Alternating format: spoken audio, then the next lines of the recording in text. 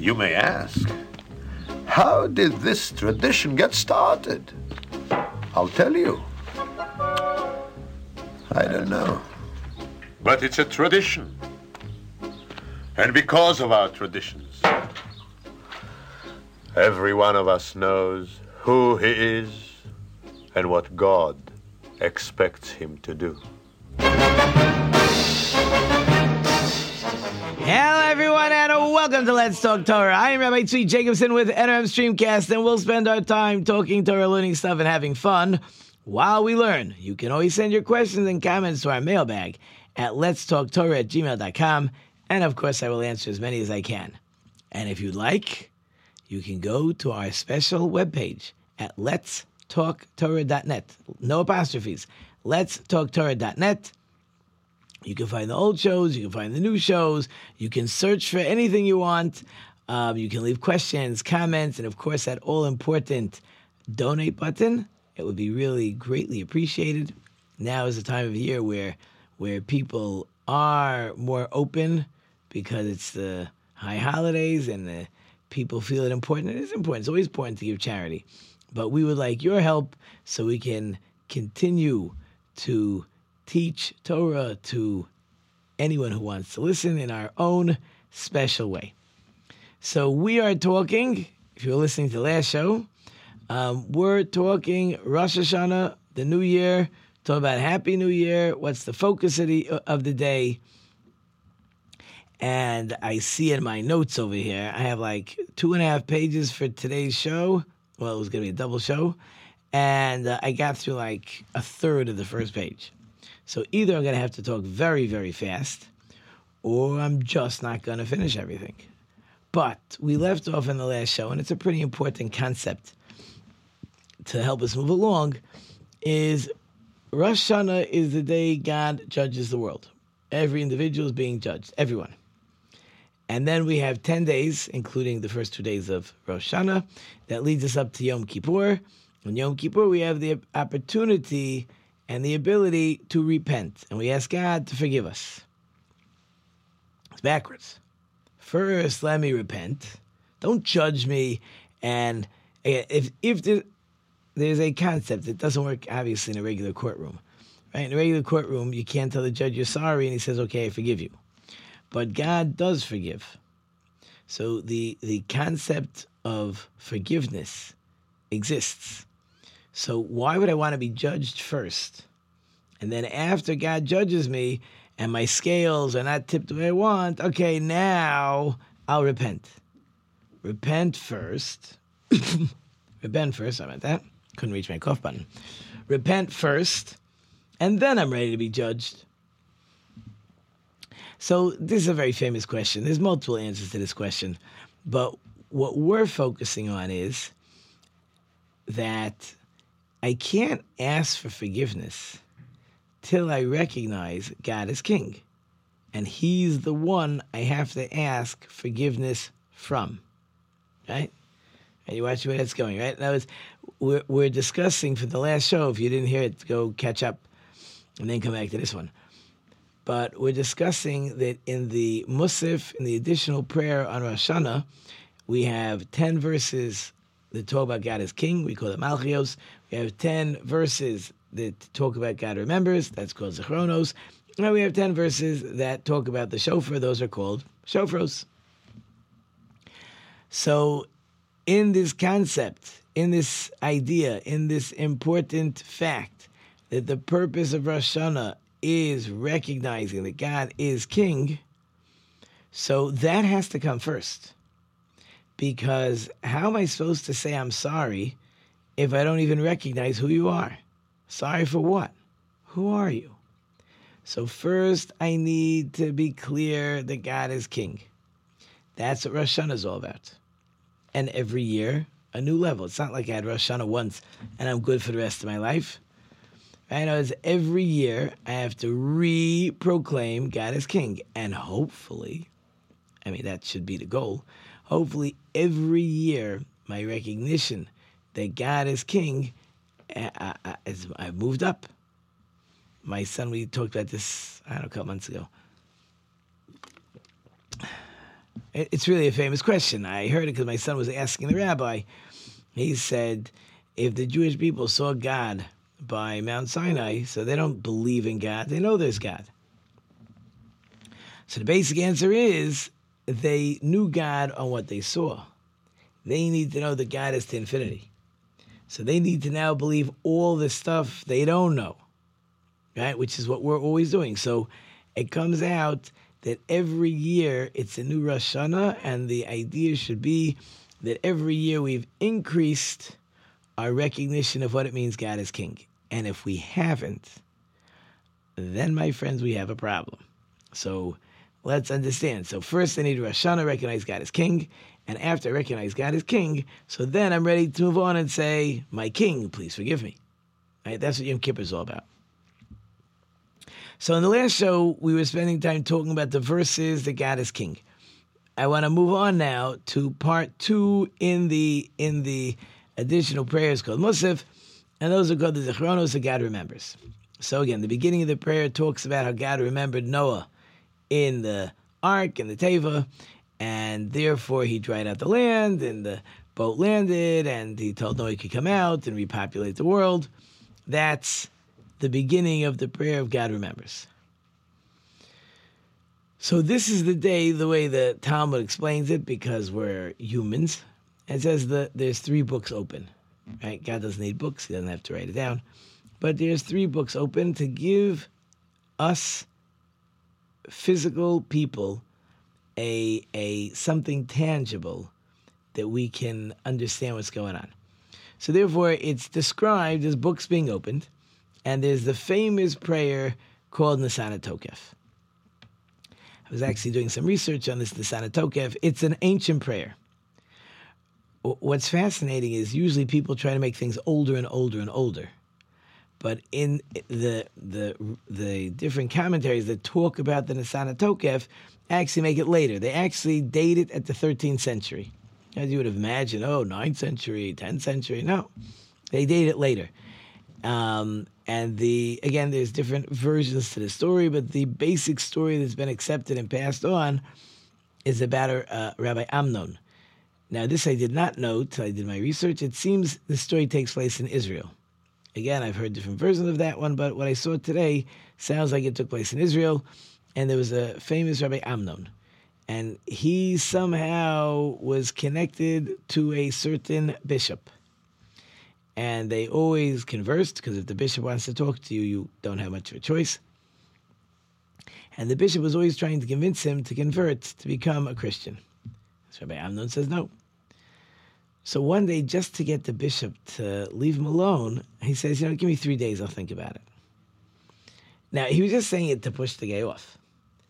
But the truth of the matter is, he went home and he was beside himself. He got sick. He couldn't handle it. How could he have allowed the bishop to think that even for a second he would convert to Christianity? So he was beside himself. The bishop calls him. He doesn't come. Finally sends soldiers to call him. Others say this Rabbi Amnon made the conversations with friends of the bishop. But in any case, the bishop calls him in, and he says, I don't understand. You're supposed to come in 3 days. He says, Your Majesty, whatever he called the bishop, he said, my tongue spoke, something that was untrue. I never had any intention. I was just trying to push you off. You should cut out my tongue. So the bishop said, no, your tongue spoke good. But I told you to come back in 3 days. We're going to cut off your arms and legs. The vision I was looking at today is they really tortured him. Anyways, they sent him back, dying, and he asked to be brought to the synagogue. And he asked to open the ark, and it seems it was during the Musa prayer, and he composed this most powerful prayer at the beginning of Musa called Unisana Tokef. The Unisana Tokef is a visual of what happens when we get judged. That every person, we're like a line of soldiers or sheep, and every person is judged individually, and it's every person's handwriting in the book, and every person is signing and agreeing that this is how my year was, and this is who I am, and this is what I've accomplished, and this is what I haven't accomplished. and even the angels tremble. It's a very powerful, it is from the most powerful prayers and pieces of poetry. Now, he composed it there. He was brought home and he died. So he comes back to a student of Cleinimus in a dream, and he tells him the poetry. He has him memorize it. And then he asks that it should be spread out. So it's fascinating. We have this piece of poetry that a rabbi wrote, this of Amnon, and it's so powerful that it gets placed into the Rosh Hashanah and Yom Kippur prayer, like right at the beginning. It's like right there. And that a piece of poetry should become so worldwide accepted is amazing, right? Now, I can't say every version of every Rosh Hashanah Yom Kippur prayer book has the Nesana Tokef. It's from the most powerful prayers. Many people remember it because the tune, the cantorial piece, is pretty similar, almost wherever you go. In any case, that's the point of remembering. Like the whole, as when we say God remembers, He's doing something about it. In other words, He's forcing every person, even though you don't remember doing it, right? But every person, his own handwriting is confirming that this is what kind of year I had. Because God's not asking us what we did and what do we think about it, what's our excuses. It's just all there. It's black and white. There's nothing to argue about. There's nothing to discuss. That's the remembrance that God is dealing with each and every individual on Rosh Hashanah. God also remembers how the Jewish people will give up their lives to be Jewish. We talked a great story, which of course is only half finished, but hopefully one day we'll know the ending of that story. That was in the last show about that basketball player. But we have, of course, the binding of Isaac, and we ask God to remember the story of the binding of Isaac because we are Abraham and Isaac's descendants, and therefore we deserve to benefit from that, I say story, but that action, that final test of Abraham. And again, the reason it was a test, I was telling my class, Abraham was busy telling the world God doesn't want human sacrifices. So the reason there's a test is because God said, bring Isaac as a sacrifice. Now what does Abraham do? He believes in God. You want to listen to God? What do you want? God says. The guy do what God says. The problem is, if he does what God says, then he's done. Abraham's whole life was convincing people that God doesn't want sacrifices. He's convincing people there's a God. As soon as the world finds out that Abraham sacrificed his son, you're a hypocrite. Everything you said is in the garbage. We want nothing to do with you. That's it. Life is over. So the power of the test is that everything you stood for your whole life, you believe in God, throw everything you believed in the garbage. Okay, so Abraham passes the test because he's ready to sacrifice his son. God comes the last minute and says, don't sacrifice. God also remembers the Jewish people accepted the Torah, right? And as we said, remembering means God's going to do something about it. And I myself, was like thinking about it. Like when we talk about remembering, I try to do this. I do it a lot myself. Sometimes I like to do it with my wife or the kids, but I really just do it myself. And I look back and I say, what kind of year did I have? Good year, not such a good year. And people are very good at remembering, when things don't go well. But do people get to look at the whole picture? Right? Things happen. There are good things that happen to us. There's not such good things that happen to us. But let's not make one thing that happened the total focus. Overall. Again, and to each his own. Was their health? Were their children? Maybe there were grandchildren. Maybe there were success stories. Like even with my own children, they could do, I make a Snapfish book, probably a lot of you do, or whatever company you use to like make a memory book. Because, we all have 10,000 million pictures, which you're never going to look at, right? So you take a few choice ones, and that's the memory. So I don't really go for the poses so much. I'm looking for action where things are happening. Not even big, humongous things. But some of the small things are so beautiful to look at. So can you look back at the year and say, God, you gave me a great year. I am so appreciative. And I know we have a new year coming. And God, I hope you give me another good year. Does it mean that we didn't have things that were troubling? We may have. Probably we did. But I got to look at the overall picture. If there's good things, I have to thank God. If things were not so good, I got to say, okay, God, I got to fix, things on my side. You take care of me on your side, and we'll call it even. Right? So this remembering, right? God's remembering everything that he did and what we deserve and what we don't deserve. And we also have to look at back at our year. What kind of year was it? Yes, unfortunately, there's always family members that might not be here. There might be friends that are no longer here. I'm not saying there weren't some things along the way that we didn't cry over. There's things we cry over. There's things we laugh over. There's things we're happy about. There are things we're not so happy about. And do we have the ability to look at the picture? It's a very interesting question.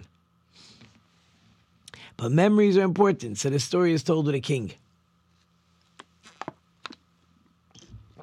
The king, for whatever reason, gets lost in a forest.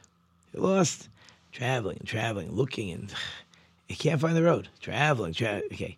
You can't ask questions on a story like what happened to his retinue. I have no idea.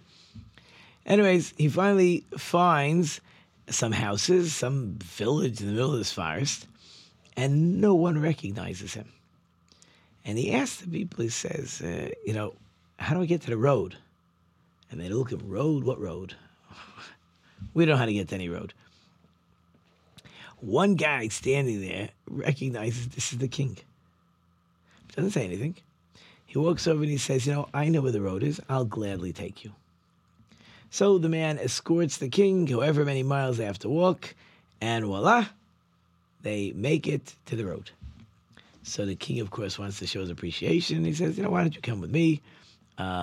Takes him to his palace. I'm the king. I'm going to make you one of my ministers in appreciation for you taking care of me. Okay? So the guy's a minister for a bunch of years.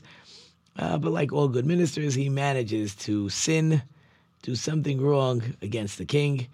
And the king says, okay, you need to be judged. So the man says, okay, I would just ask permission of the king that instead of wearing my minister robes, I would like to wear a different set of clothes. And he goes to put on the old forest clothes because he's hoping the king will see that he's the guy that saved the king, and that should be a saving grace. And sure enough, it works. Right? And maybe that's what we're also trying to do, right? Whether we say, remember the binding of Isaac, whether by recognizing God, we're showing God to remember that, we did some good things. We're not great. We're not perfect. But are there things that we've done that we deserve to be written and sealed in the book of life? So that's part 2 of the additional prayer. We talk about kings, we talk about remembering, and then the third one is shofar. It says by blowing the shofar, this sound of the shofar is powerful. It's going to bring up our good deeds and our good memories up to God. And the truth is, we already said that the shofar is a reminder of the binding of Isaac, but really there's multiple messages that are coming from the shofar, which is, again, a fascinating year, because as important as the shofar is, the rabbi said on the Sabbath, you can't blow shofar. And therefore we listen. And listening to the rabbis not to blow shofar when the shofar is what we need to protect us and to save us, that in itself, that we can listen to the rabbis for that in itself is reason for forgiveness. So first of all, the shofar is like a proclamation, right? The king sends his messenger into a city, and the trumpets are blaring, and the people come out, and they unroll the scroll or unfurl the scroll, whatever they do. No, you unfurl a flag.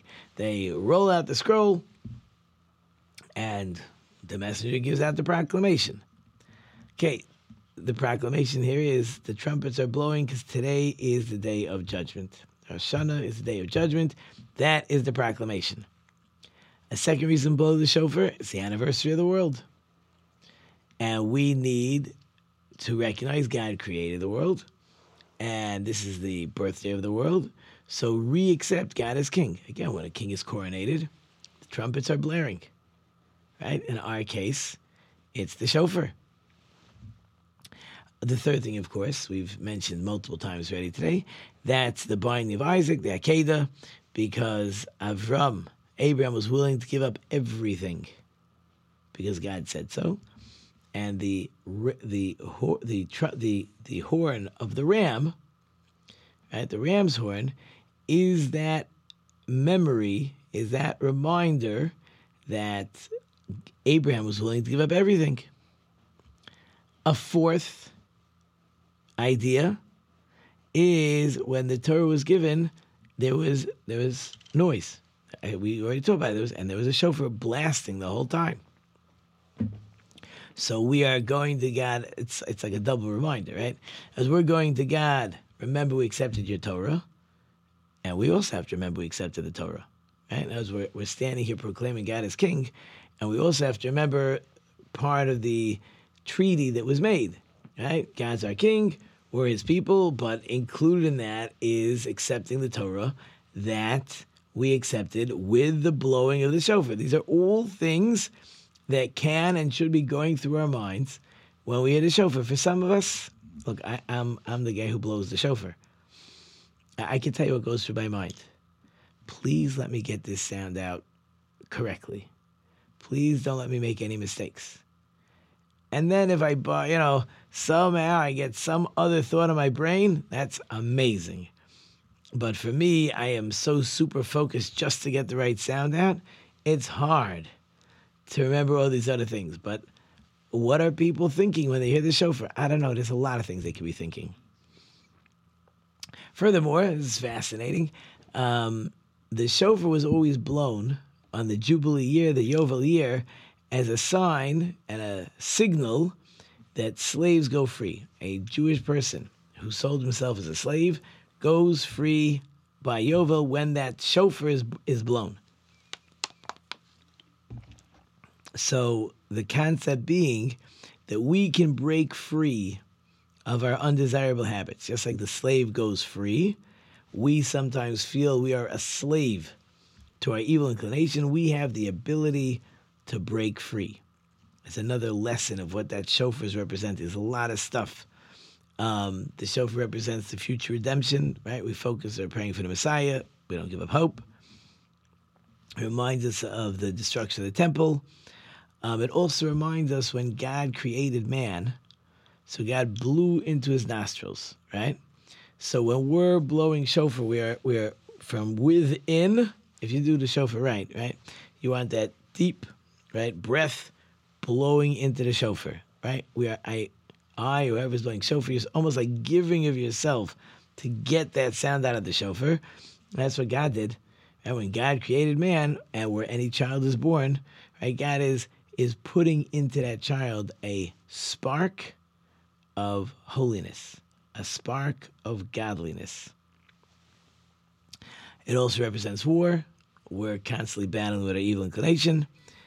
And now the music's playing. And I had all these stories I wanted, but okay. I hope you enjoyed it. Short and sweet. Thank you, of course, I want to sponsor listeners. I can't do it without you. Thank you to the production team. I have Alan in the back. I hope I've left you with some food for thought. Until next time, I am Rabbi Tzvi Jacobson. You've been listening to Let's Talk Torah on NR Streamcast. Until next time, don't forget to think about it. A million dreams for the world we're gonna make.